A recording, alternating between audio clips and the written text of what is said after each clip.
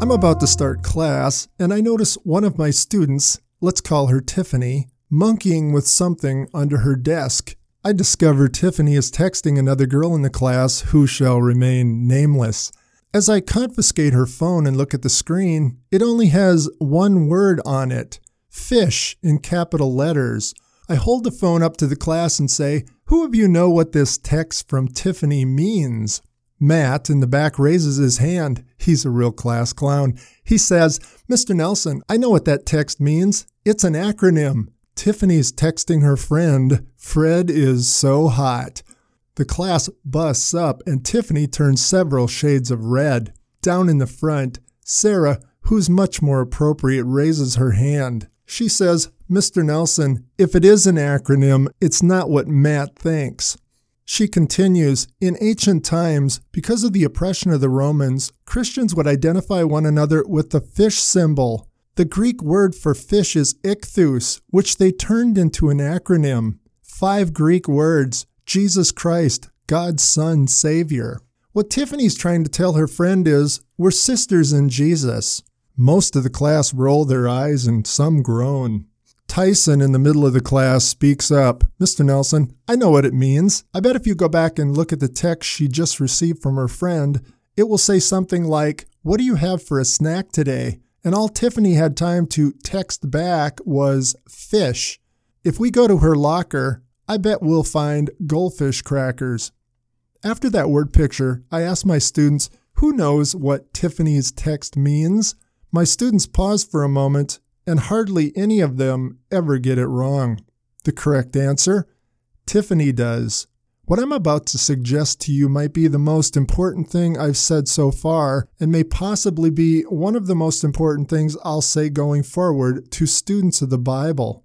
Who decides what any text in the Bible means? The one who wrote it.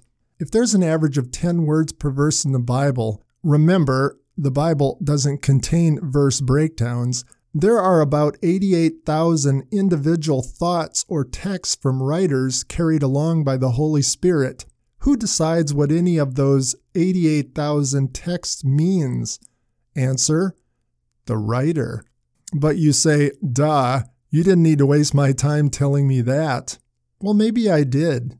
Have you ever been in a group of students studying the Bible and someone says, "What this passage means to me is..." Or maybe you're not into the Bible. Have you ever been in an art museum where somebody stands back examining a piece of art and says, "You know, what this piece of art is saying to me is..." You better hope the artist isn't standing there with a hammer or a paintbrush in his hand, 'cause you're likely to get whacked. People who study words and what they mean say there really are only 3 places meaning can come from. It can come from the writer, it can come from the reader, or it can come from the text itself. Now, I'm not going to get into that last one right now.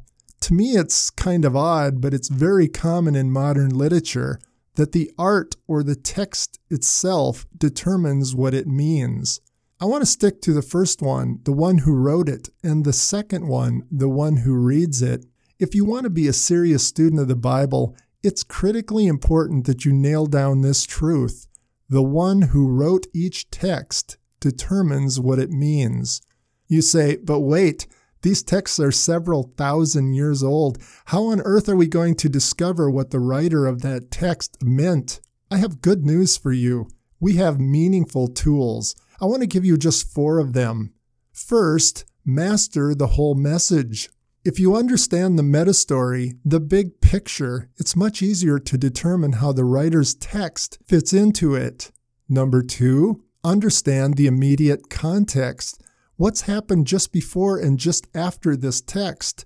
Someone has said a text in Scripture without a context becomes a pretext or a proof text.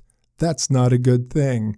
The third tool is to use a few basic Bible study tools. I'd suggest 3 tools in your toolbox, whether you have a printed copy or you use your phone or computer to access these online.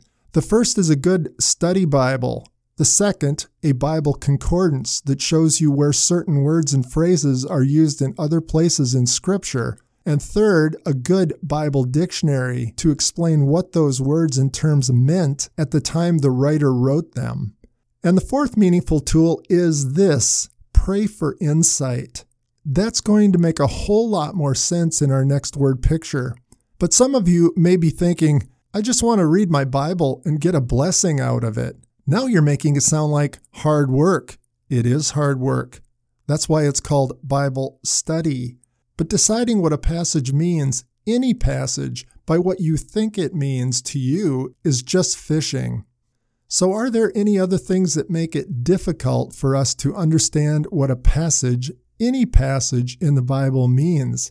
Yes, there are. And I'll address at least one of those factors that make understanding the meaning of a passage difficult in our next word picture.